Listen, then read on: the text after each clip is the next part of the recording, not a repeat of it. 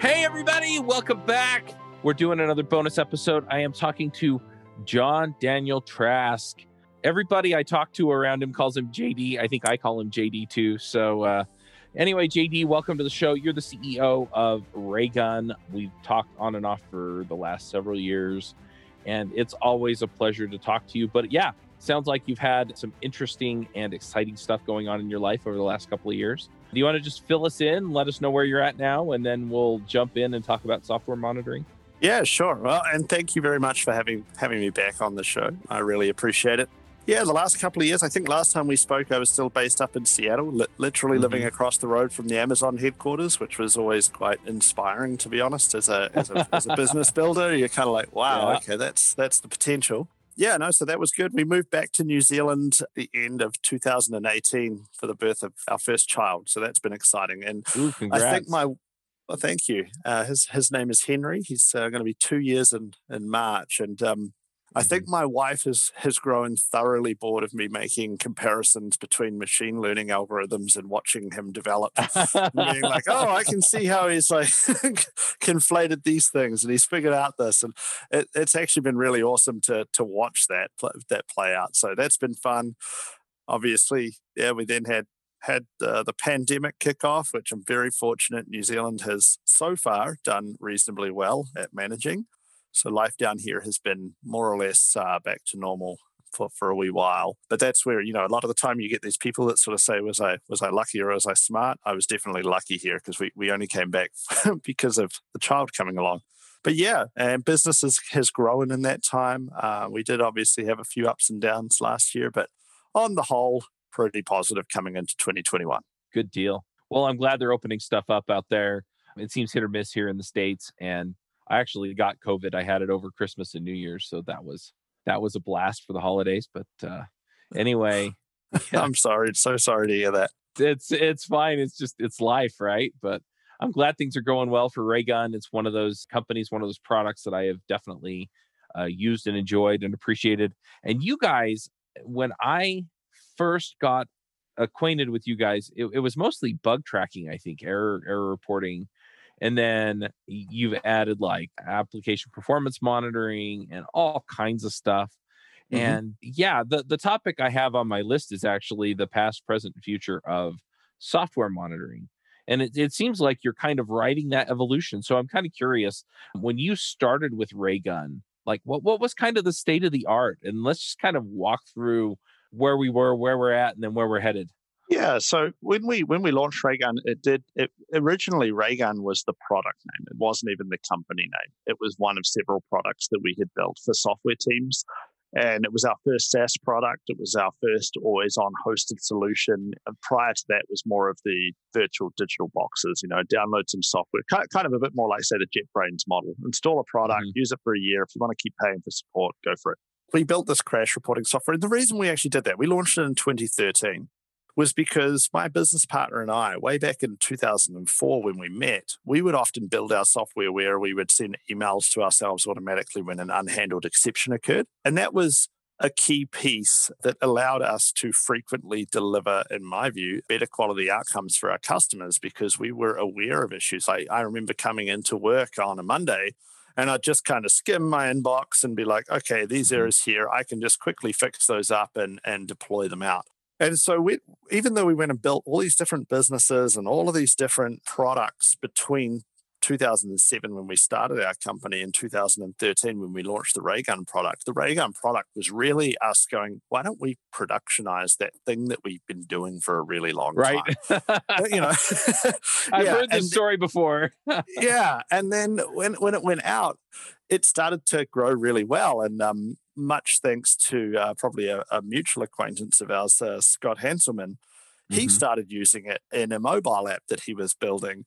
And he actually already knew who we were, but he didn't realize that Raygun was us. And so he wrote this blog post going, hey, check this thing out. And that really kind of kickstarted the growth of that product to the point where about a year after we launched it, it became very evident that we were making a mistake by not just going all in on the crash reporting stuff. And, I think part of that is nearly everybody that was coming along and using our crash reporting product was coming from using nothing at all. Right. So anything felt like a massive step up. And I still to this day have this view. I'm like, every team needs a software crash reporting product. In my view, it is the highest value product. And I mean, obviously I'd like prices to go higher because I sell the thing. But the fact of the matter is it's one of the most dirt cheap product ranges on the market across any of the ultimate set in there as well. But when there are you a lot of consider them, and that's part of it, part of why now. but that's right. But it's kind of like a black box flight recorder, right? And so if you don't know when your product explodes on your customer, right? Like that's pretty bad.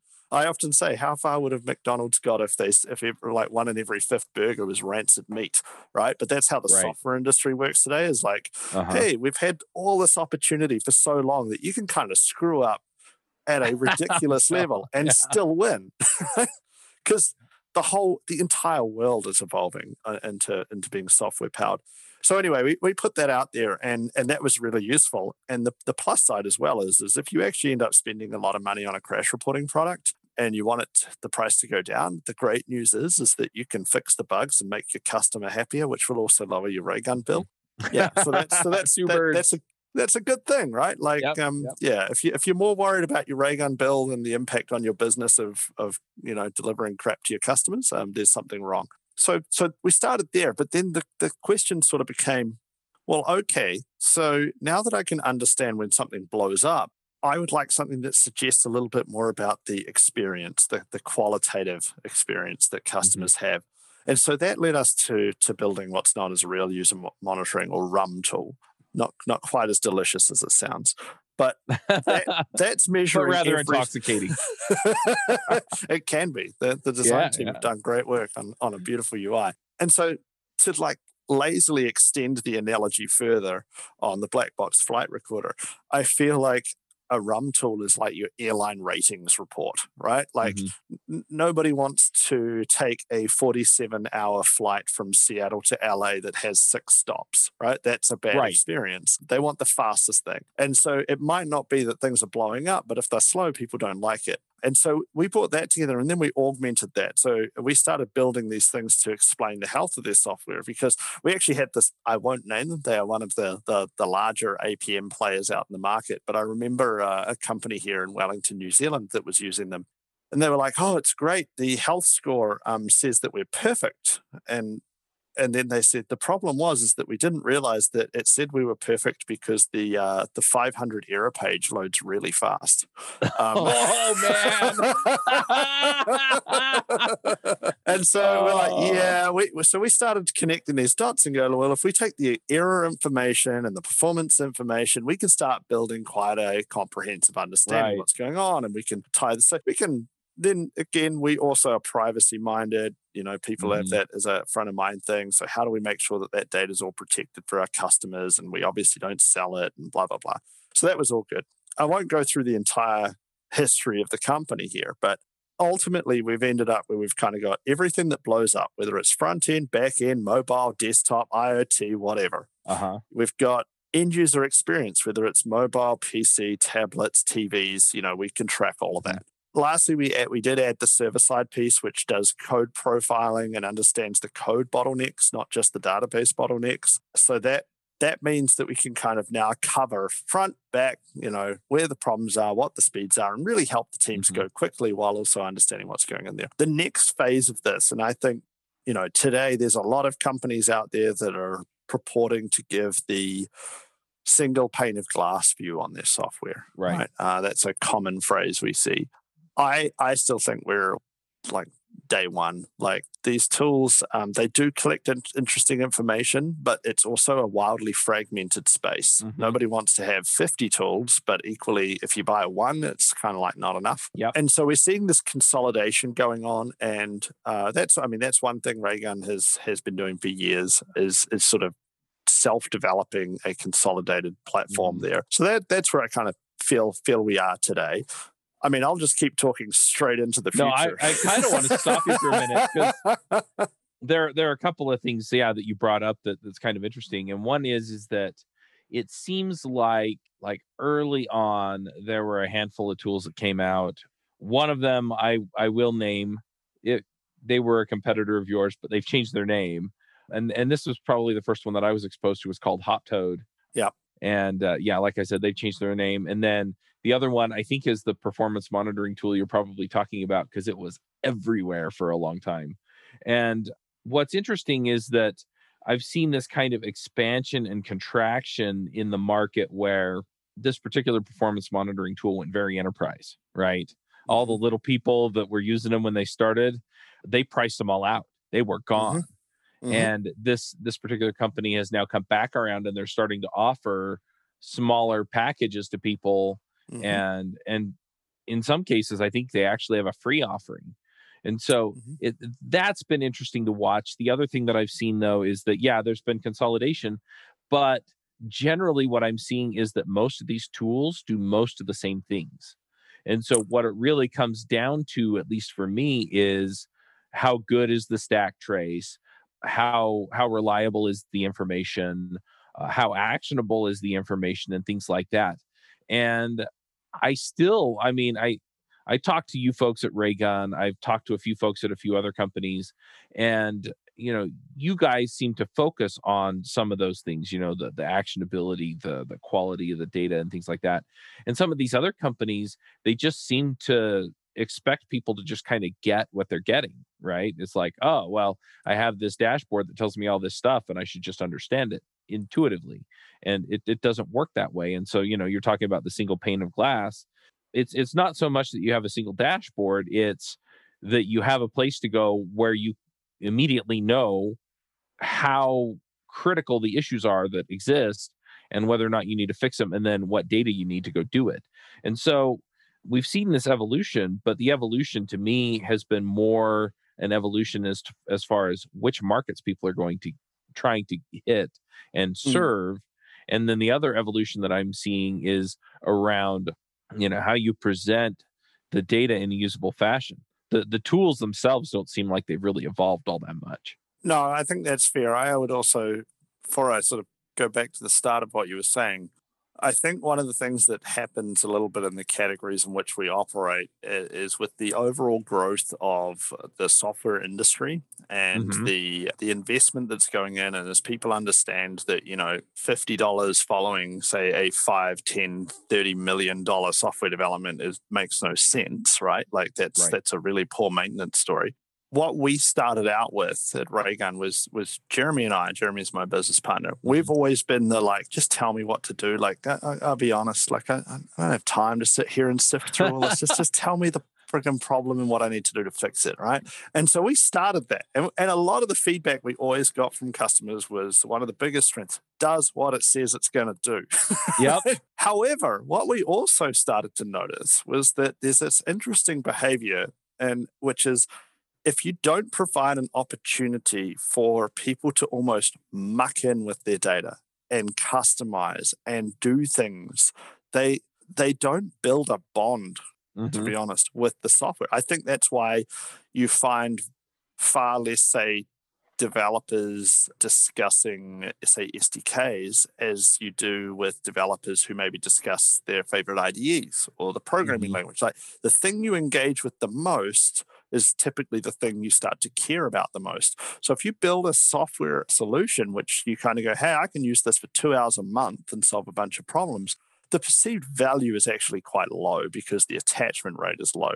So we started sort of opening up these escape hatches. I never want to lose sight of just give you the damn answer. But yeah, and what we found was that a lot of the historical tools, part of the reasons that people were so attached to them was because they'd built their own workflows. It's kind of like that for folks who are probably wondering for an example of this, look at Jira, right? Jira is about the most customizable, maybe after Salesforce, piece of software out there. And you go on something like a Hacker News, and all you see is people raging about how it's garbage. Now, we use it, does the job, right? But I hate Jira. Yeah. I hate Salesforce too. But it's so customizable that I think that there's a handful of people that really build this connection to it. So yeah, there's that. Jumping back a little bit to the unnamed company that kind of went up market, right? I talk about it as being the dangerous but high quality problem, especially when you're talking about VC-backed companies, right? Of which they were one, although they're not they're listed now. But you start off And effectively, a VC-backed company gets to operate like a monopolist. They get to effectively use an antitrust tactic, which is we don't have to make our business viable because we've got money from somewhere else, so that we can just outlive everybody else in the category while we have artificially low prices. And then once we've killed everybody off, or at least got enough market share, then we bait and switch that audience because we have to have the growth to support the valuations and repay those investors. Right. And so what inevitably happens is you kind of get on this growth path where the growth becomes an unhealthy part of the business because it's not what the customers are looking for, right? Like they don't want to feel like that exact company, I've talked with friends who they're like, oh my God, like when they call me up, I'm just like, it's going to be to try and take more money off me, right? And that's lowering the trust. That's eroding that customer experience, right? But that's a good relationship to have with people.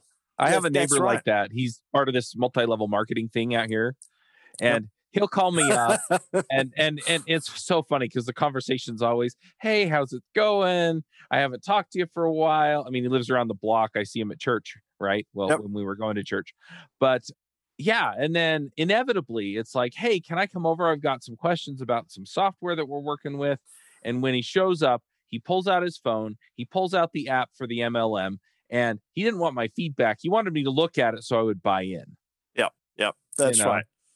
And so this is where one of the things I try to be like. So we lowered the price of our crash reporting product last year, and part of the reason that we did that, and this was to your point earlier about like you don't feel like some of these products have really necessarily improved the application. And what I was going to say, but missed there, was that I suspect everybody in our categories is seeing the same thing, which is that the data volumes go up so blimmin' fast that we have had to put so much work into the back end scaling side of things that often that has come at the expense of features coming into the app.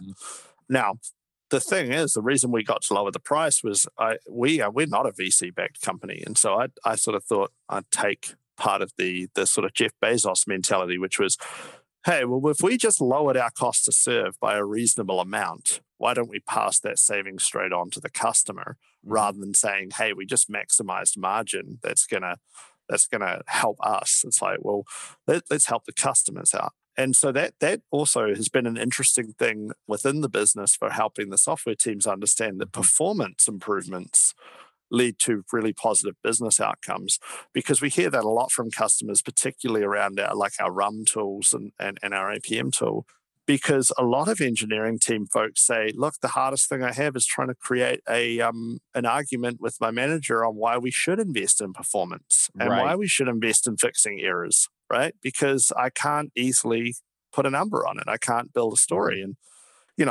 one of the things I'm going to start talking about more in my conversations with people is that flywheel, right? Like better quality software leads to happier customers, leads to them, telling more people about it, which, leads to better business out, more customers, like you can keep that virtuous feedback cycle going, which, by the way, are you aware of what's coming in May from Google on web performance with the No, I'm not. So in May, this is going to be super interesting. In May, that feels like a podcast episode we should do, huh? Indeed. Well, in May, Google is going to start penalizing people's search result position based on the performance of their website. And so suddenly you're going to see marketing teams going, hey, why are we falling down the rankings? And suddenly, a lot of businesses rely very heavily on their positioning and search results, right? And so suddenly it's not just going to be the nerds that like stuff going fast trying to argue for it, but you're going to get the marketing team. You're going to get if you're the CEO, you should probably be aware this is coming. This could really harm a bunch of businesses. Now, obviously, it's not the only ranking factor. So it's not like, hey, you just went slow, so now you're on page 200. Right. But I'm actually really appreciative that Google are doing this, not just because I own a business that sells a way to help people here, but because none of us like slow software, right? Like they're doing this because it's anti the user if it's slow. And so creating an incentive structure there, I think, is going to be really powerful for making software better for everybody. Yep. No, that makes sense. And I mean, I, I think the argument, for or against performance usually just boils down to, is it fast enough? And so I would imagine that Google's probably going to have some fast enough metric, right? But yeah, if you're really Yep. fast, then yeah, you're going to definitely benefit from it. And Absolutely. the other thing though that is interesting about that in particular is that most of what Google is indexing is content. And so Correct. unless your content is driven by some kind of back end software system, right? So it's not a static system.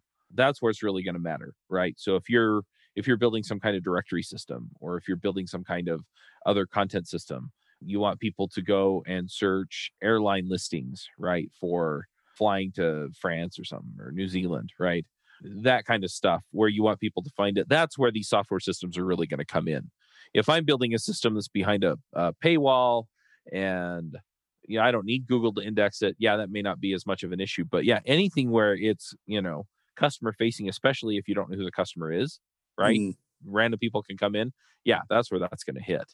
Yep. I do find it interesting debating with some folks about performance, because you sort of touched on it there about like what is good enough. And I'll be honest, just quietly between you and I, Charles, the we had a prospect at one point who was very upset that our rum tool said that their web pages were slow to load because they took 30 seconds. And this person said, yeah, but it's an ERP system. That's pretty fast for an ERP system. And I was like, it doesn't matter. It's still a garbage experience for the Yeah. customer, right? Like, and he's like, no, you don't get it. Like, this is fast in the ERP land. I'm like, no, you don't get it. The user doesn't care. They just want it to be fast, right? And so I'll at times, not necessarily maybe pull my punches, because I Yeah. don't want to do that just to get a deal. I'm like, no, we're not going to start saying 30 seconds is a great load time just because that suits you. Yeah. Well, and I'm I going to always ask saw you the a analogy. question. Yeah. I'm going to ask you a question. You spend 30 seconds thinking about your answer. And when you come back, I'm going to go, oh, sorry, I was on Twitter. Well, this person at the point, they said, yeah, but it's not a B2C app. And I'm like, those C's, those consumers, they go to work and they become the B, like they're still the Uh-huh. same person. I don't come to work and then change my mind on my definition of speed. Um, and if Google can search the damn internet in like zero point 0.1 of a second, I'm sure your ERP system doesn't have to go that slow. Yeah. But anyway. Yeah. I'm curious, so we're at where we're at now. Mhm. And it seems like there are, like you said, kind of the crash reporting tools, the rum tools, the APM tools. Have we missed any other categories that we have now that we may or may Oh, not have yeah. had? I mean, one of the big issues that we have in the broader category of sort of tools designed to support software, let's say, Hmm. is that what's going on, and you can see this from some of the folks like, say, Datadog. Hmm. Datadog have done phenomenally well. We use them for infrastructure monitoring. Raygun Right. doesn't provide infrastructure monitoring. And so what they're kind of doing is this, like, let's just keep adding products, right? They're like, it's like they're AWS console. Like every time Uh-huh. you go in there, there's three more things that they're hoping you'll attach to. It's And funny so you you picked two UIs I've gotten lost in. Like, I exactly. just gave up. Well, this is the interest, like sidebar for a second on AWS. Like obviously early on, it was this thing where you'd go in and go, oh, well, that is Uh-huh. useful. I'll start using it. And so Yeah. the flywheel for AWS, if you will, was to keep adding services, to keep attaching more customers, to get them to increase spend, which funds more Okay. services, right? But now you're at the Hmm. point where you're like, there's 4 or 5 services for everything. I'm so overloaded. I no longer default to going, does AWS have an answer for this? Because I'm just so tired of all of the Yeah. services. And credit where it's due, they don't really shut them down either. So it's not like Hmm. it's a constantly evolving set. And that is a good thing. So there's a lot of stuff technically out there that could be in there. There's security, Hmm. infrastructure, monitoring. There's people who want specialized Kubernetes Yep. observability, that sort of stuff. All of these things can be in there. And it's one of the challenges we have in any sort of pre-sales call, for example, is inevitably every customer says, we would like to consolidate our vendors. Can you do this, this, and this as well? Which Hmm. is why we do three things. It was customer led, but we're kind of getting a little bit more picky about that and saying, look, maybe it's better if we just like there are complementary products that we will quite happily promote to pre-sales customers, saying we work great with these folks, or usually we can do this bit and we use this other company for this bit. We think they do a great job at it, so that's the better way to look at it. That's why I don't actually really believe the single pane of glass play, because nobody actually has all the bits, and if they all did, you probably wouldn't want to use it anyway. So. Yeah, there's some truth to that. I mean, I think there's some level of, if you just execute really, really, really well and really, really, really fast, that you could add more panes to your glass, I guess, or more, more things that you can do. But yeah, if you're innovating on everything and Raygun's innovating on 3 things, I think Raygun can knock you out of the park on those 3 things any day of the week, because you're working on everything. Well, I mean, I have this, everybody knows, well, I'd say that they've at least heard, I don't know if they've fully internalized the power of focus, right? Yeah. And so I'll take you back to when we had Raygun first out in the market, and we got a fairly serious acquisition offer maybe 5 months after we launched. And it caused my business partner and I to sort of sit back and go, there seems to be some gold in these hills, but we've got all these legacy products that we're kind of managing as well. And so we thought about raising some capital. And like I said, we didn't do the VC route. And so we raised a tiny amount of money. I was first equal largest investor in that. It was an opportunity for me to put more capital into my own business. But we also brought in some money from some folks that we'd built some other businesses with, which was really cool. And then the revenue chart it's the classic hockey stick, right? It's going up and then it starts going up really steep. And I would have folks say, what happened at that inflection point, JD? And I was like, that's when we brought in some extra capital. And they're like, what did you spend the money on? And I was like, well, we didn't. And you'd see this like, what are you talking about? Well, if you brought the money in and then the trajectory changed. And I said, look, it's my strongest data point for focus, because we had the capital. We could basically completely ignore the other things we were doing because we didn't need them to eat. Right. And as soon as we went all in on this one thing, surprise, it worked a hell of a lot better. Like, we were marketing it better. We were innovating it so much faster. Like, it became the common language inside the business was to talk about this single product rather than everything we were doing. And we were a very small company at the time. And so nowadays I look at that as my concrete, not only do I know because people say I should focus, but I actually have a quantifiable diagram, put it on the wall. This is the power of focus. And to sort of lean against back again, I guess, on Amazon for a second, I think that's where one of the many pieces of magic lies in that business, is that they have that 2-pizza team concept, right? It's Amazon isn't really just a single entity. It's actually it's almost like a modern day conglomerate where the subsidiaries are generated internally by small teams that act like a startup. And that's how they're sort of doing that. And they can fund rolling out more and more and more of these things because they don't need the whole org to focus on, what's going on in code pipeline, what's going on in WAF service, things like that. So, focus is certainly important. We don't want to try and boil the ocean. In fact, every time we've released a product, I promised the team we won't be shipping another product for at least a year, while we bed one in. Yeah, makes sense. So I kind of want to push us back onto I love this, and I'm eating up because, I need to focus better. But one thing that I kind of want to push us back toward the topic at hand is, all right, so we've got, semi-consolidated stuff, right? You have 3 tools that you offer. Somebody else might have more. Somebody else might just do one thing. There are a whole bunch of different tools out there. Where is it going from here, right? What does this look like, maybe in 3-5 years? Yeah, so I should say, I think if the consolidation thing is more of a business side effect than really the future of monitoring per se.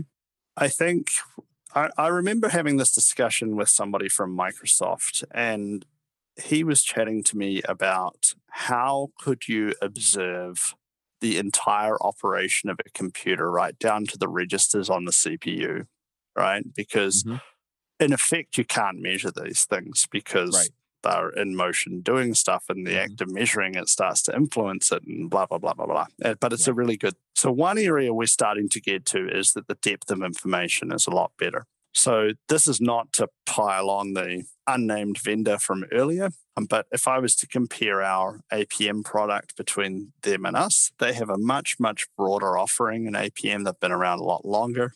However, what we do is we capture data a lot deeper. So I mentioned at the code level analysis. And so what we're starting to see now, and this is what Datadog have done as an example, is they've now split APM into two categories and called one code profiling and the other one APM.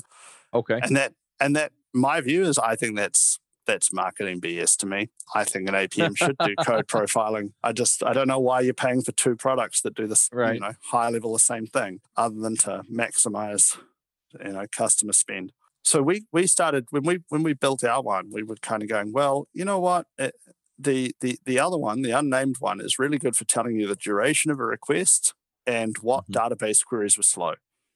And heaven forbid the issue be in the code somewhere, right? Like, because they're not really, they're not going to tell you anything about that. And that was fine because, to be honest, back then, and what they pioneered an industry, right, was arguably the right balance of performance impact of being able to monitor without interfering too heavily with the app itself running. And so where we've got to now is like, okay, there's all these improvements, while Moore's law may not have really kept going, the resources available are getting embarrassingly, rich for us. And so that was where, when we were starting at more of a blue ocean view of this, we could kind of go, no, this should be doing this from the ground up from day one, right? You should be able to understand what the code is doing and find the bottlenecks there too. And that's an example of where the industry is going. And the reason I talk about that CPU observation question is because, broadly speaking, I think that's one major theme is the ability to collect far more data and give you far more actionable insights about what's going on in your code. So rather than just looking, well, this session length this request length is taking a bit too long, and there was one gnarly query in there, let me start digging around. I want to just be able to see the entire details of the request so I don't have to go digging. That sort of stuff is coming in a lot more. We're starting to see things like distributed tracing and being able to correlate different events from different systems together. And that doesn't just mean like, well, my API talks to this background service and I can get a distributed trace. To give you an example using Raygun, I could go in and I can find, because I choose to identify you, I could find your account as a user of Raygun. I could look at every request you've ever made against our service. I could see the timing of it. I can see the errors in it. I can see the load times. I can go down and tell you exactly how long that helper method inside our C# code base took on your particular request. And so correlating between the silos, and that is a little bit of that single pane of glass piece, but being able to bring all of that stuff together is becoming more powerful. But oddly enough, for a category of services being made available to software teams, there is a real lack of APIs and integrations between those silos in a way that lets you correlate the information well between them, if that makes sense.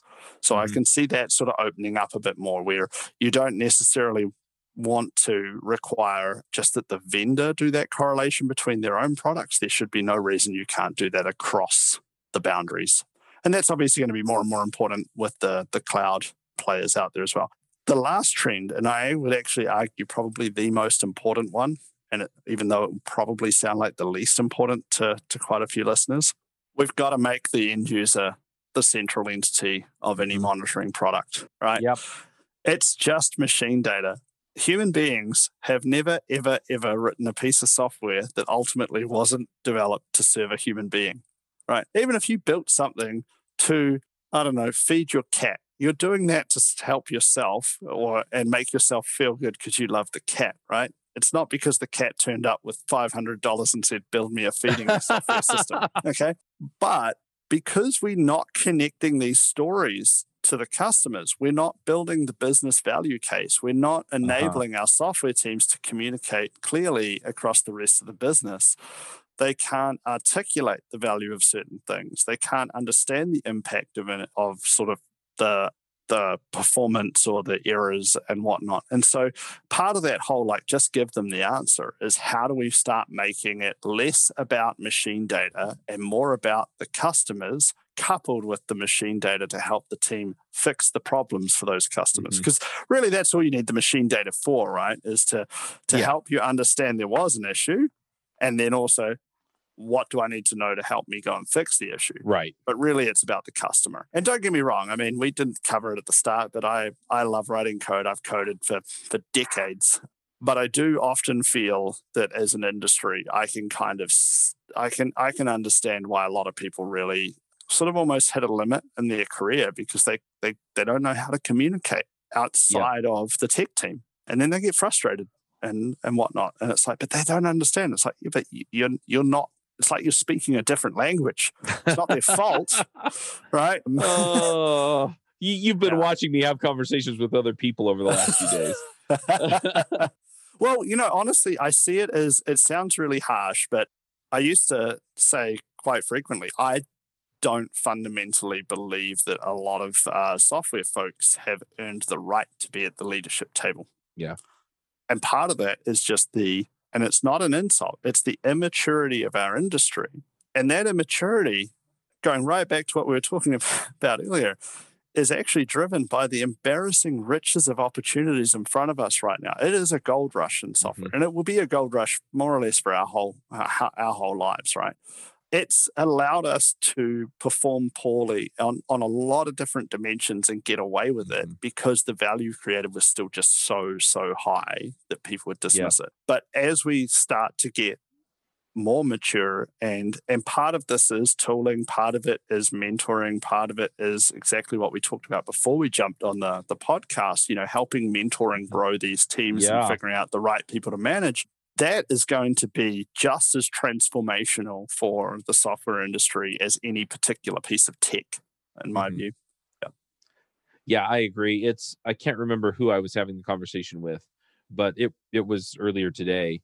And we were talking and somebody basically said, well, software developers are introverts. And I said, look, in the 80s, you could get away with being the lone gunman that would, take in a spec and spit out the software, and everybody's good with it. In the 90s, things got a little more complicated, and you had to work with other developers in order to get the job done. 2000s was more of the same. We started getting agile development because it didn't work anymore to have people isolated into those silos. And now, at this point, if you can't work with people outside of your team, then you are not as effective as the people who can. And I think that I don't want to draw too much on the prior conversation that we had, but we talked about that folks being, moving into management, right? And how some people are surprised to find themselves there, and then they don't like it. And that, that's fine as long as there's a path back to where they want to be. But I think there are some of those folks that either innately or through prior learning do learn to communicate well. And that's where, the folks, maybe the next tier up, start going, oh, Sally over there is a great communicator. Well, they never say manager. That. What they say is Sally gets it. Yeah, that's true. Yep. That's the perception. Sally understands what we're trying to do, so we're going to promote Sally. Yeah. Even if Sally doesn't want to do that. And it's not that they're recognizing any particular skills. I think some of the more aware people will. But for the most part, it's we work well together. There's something there that connects, and that's why we're going to promote her.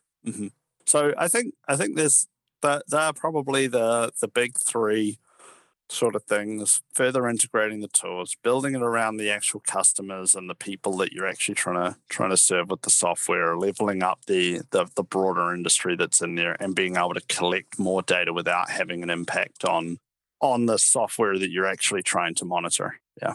I think they're the big, they're probably the top three things. There'll obviously be bits and pieces that come out around the fringes as well, but they're the bits I see as the future in there. I don't believe really that things like AI ops and all of that, I think that's just marketing BS, to be honest. I think there's so much low-hanging fruit before you even get to AI ops that it's silly to to sort of think that that's going to change the game any day soon. Yeah, I think that's not to poo-poo AI in general. I mean, particularly around this sort of data for software teams. No, I agree. I think for the most part with the AI ops, you're going to start gleaning value out of that as we continually go deeper. We continually get more data, and then it can start to recognize behaviors and effectively predict them before they happen. But for the most part, yeah, all these other tools, the integration, the customer focus, or the end user focus, I guess is the way you put it, and just the way that some of this stuff comes together, I'm really excited for it, to be honest. And I've seen some systems that kind of do some of this stuff, right? They either aggregate data from systems like Raygun and, whatever other systems are out there, or that do the monitoring on your microservices and your monoliths and all the other things that connect to it and your databases. And so they're able to trace everything through. But a lot of those tools, they still have room to grow. And so it's interesting to see how people approach it, whether it is the, single pane of glass, I guess, that pulls all the data together from all these different systems, or whether they try and do it all on their own. And then, just tracking that request or that response or whatever it is all the way through the system and back out.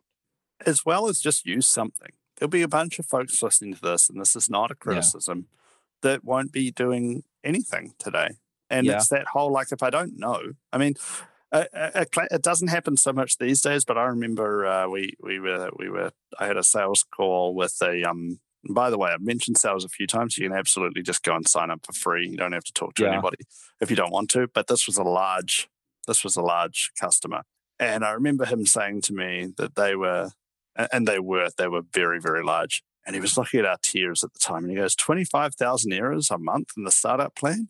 So I don't think we would have 25,000 errors. That seems like a lot. And he put it in, I think they were averaging something like 280,000 an hour, and it was like, oh my goodness. And it was like, this is a whole thing that if you don't actually like observe or monitor this thing, you presume that it must be good. Yeah. And so that's the other thing. So if you're not doing anything today, just get something. And it doesn't have to be Raygun. Just get something, because even if it's not Raygun, I'm still being selfish because I might be a user of your software and I would rather it be fast and bug free, please. Yeah. You kind of wiped out in the middle of that, but we'll clean it up. Well, I was just saying, like, it doesn't have to be our product, because I might be a user of your software and I would like it to be bug free and fast, even if it's an ERP system. Yep. Yeah. Well, the other thing is, and I've experienced this with companies that I've either consulted with or worked for, where they pulled something like this in, and they're getting thousands and thousands of error reports per hour, right? Yep. And they're like, holy cow, we didn't even realize. And then they go in and they fix one or two bugs, and it cuts that error reporting in half, right? Yes. Because it's the same thing over and over and over again, right? And then what happens is somebody will be talking to sales or support the next day and go, I don't know what you did, right? Yep. But my experience got better, right? It would hang, or it would not respond, or it would do this thing, or it would, whatever. And however it was manifesting for them, it quit doing that. And it's just funny to me how just one little thing, right? You just monitor it. And the other thing that I'll say is that almost every app that I've worked on, it's usually a handful of bugs that are causing like 80%, 90% of the error reports. And so you go fix those things, and it gets way better for everybody. Absolutely. We certainly see that with larger customers. It can be a bit intimidating at the volume. And usually all I say is, like, firstly, don't sort the groups by the number of errors, sort them by the affected customers. Highest number of affected customers to least. Every sprint, if that's what you do, just pick the top two things, give them to the team, make sure they fix those two. Hopefully they don't take that long, that much out of the sprint, and just repeat that process. We do see sometimes that developers are afraid that things like an error reporting tool is going to be used against them. So we're, and to be honest, this is one of these weird dichotomies where, I've said, look, most of our customers will never talk to a salesperson. But it can be where talking to sales can be good, because this is where we often will make sure that if, the manager's on the line, we want to make it very clear that 0 bugs is pretty much unobtainable if you're at any sort of scale at all, right? And so making sure we can be in those conversations to ensure that we're educating the manager without it starts to sound like an excuse if it's just the engineer to the manager. But if it's the vendor saying, look, we can help you improve the quality, but it's kind of like test coverage. Very little benefit in trying to get to 100% test coverage. But if you've got 40% that covers the main parts of your app, you're doing pretty well, right? So that's where having those conversations can actually be quite useful. In there. Makes sense. And like you said, I mean, it usually doesn't cost much to sign up for one of these services. I know Raygun's super affordable. Start at $4 now. Oh, wow. No, seriously. Usually it's like $10 or $20 to get started. And $4. That's easy. But then, I mean, even if it's $100 and you can attract more customers or retain the customers, you reduce your churn. I mean, holy cow, it's totally worth it. So, but then that is on us, though, to make sure that we continue to evolve our software to be able to tell you those stories that say, you fix these 8 things and your churn rate improved this much, or you increased sales by this much, right? Like the tool should make it easy for you to be able to turn up at whether you have a Friday meeting or similar and be able to sort of basically brag that your team kicked butt, right? Yeah. That's what you want. Yep, absolutely. Well, the other thing is that I've also been in the shoes of, if you want me to consult on this project, then you have to have a tool like Raygun. And then we install it, and then there's a major event, right? At some point, because there's going to be a major event at some point. And so we get in, and they're like, okay, well, we got to gather all the logs. And I'm like, no. Right. We've got all this data in this tool. So we go look in the tool and, solve the problem much faster. And then they're going, man, that's way easier than digging through all the logs and crap, right? And so, the logs are also a huge risk now with things like GDPR. A software developer going, why don't I just log out to a file that sits, alongside my app? Cool. So when somebody asks for all of their data or to be expunged from your system, who's the person going and checking those things? There is benefit to service-enabled versions of some of these technologies, even if you could just put in a gem or a NuGet package or whatever. Compliance is going to become a bigger and bigger thing. Yep, absolutely. Sorry, I think I cut you off there. Sorry, Charles. No, I was just thinking about that a little bit earlier when you were talking about, tracing one request or one customer through the system. Yeah, there are privacy concerns with that too. And so it's interesting too, just kind of watching these tools evolve to provide you the valuable data and still comply with, any regulations that you have, or even just any concerns you have around privacy. I've seen a lot of companies that don't necessarily have a regulatory burden, but they don't want to put anybody's data at risk. So it's just nice to see, that, all of this is contained in this tool. I don't have to go and fight the system in order to get what I need, or go sit on the DevOps guy until he gets it to me or whatever. Yeah, there's certainly that whole treat PII data as toxic waste, right? It's a liability. And I've seen there's a range of tools now coming out as well that are just trying to get folks off of some of the ad tech offerings, like privacy first Google Analytics alternatives. We've got a few people who kind of use our RUM stuff for that a little bit, where it's just there's an increasing discomfort with feeding more and more data into the Googles and Facebooks and, those sorts of companies where they to be honest, they're probably going to have top-notch security around that, but it's distasteful to know that you're feeding that sort of algorithmic engine. Obviously, Apple have kind of made that a cornerstone of their differentiation, not to try and leverage the PII data in the same way. Yep. All right. Well, let's go ahead and wrap up. If people want to go check out Raygun, what's the best place for them to go and do that? I tend to suggest the internet, which is... I've heard of it. It's catching on at raygun.com, raygun.com.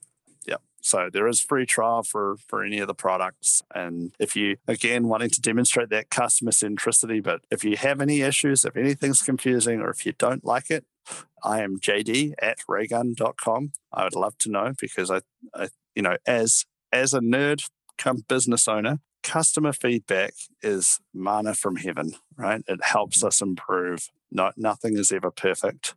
And I just want to make it the best solution we can make for everybody. So do try it out. Do let me know how you find it. I'm also on Twitter as TraskJD. Yep. All right. Very cool. All right. We'll go ahead and wrap up Charles. here. Thank you. This was really fun. And yeah, max out, everybody.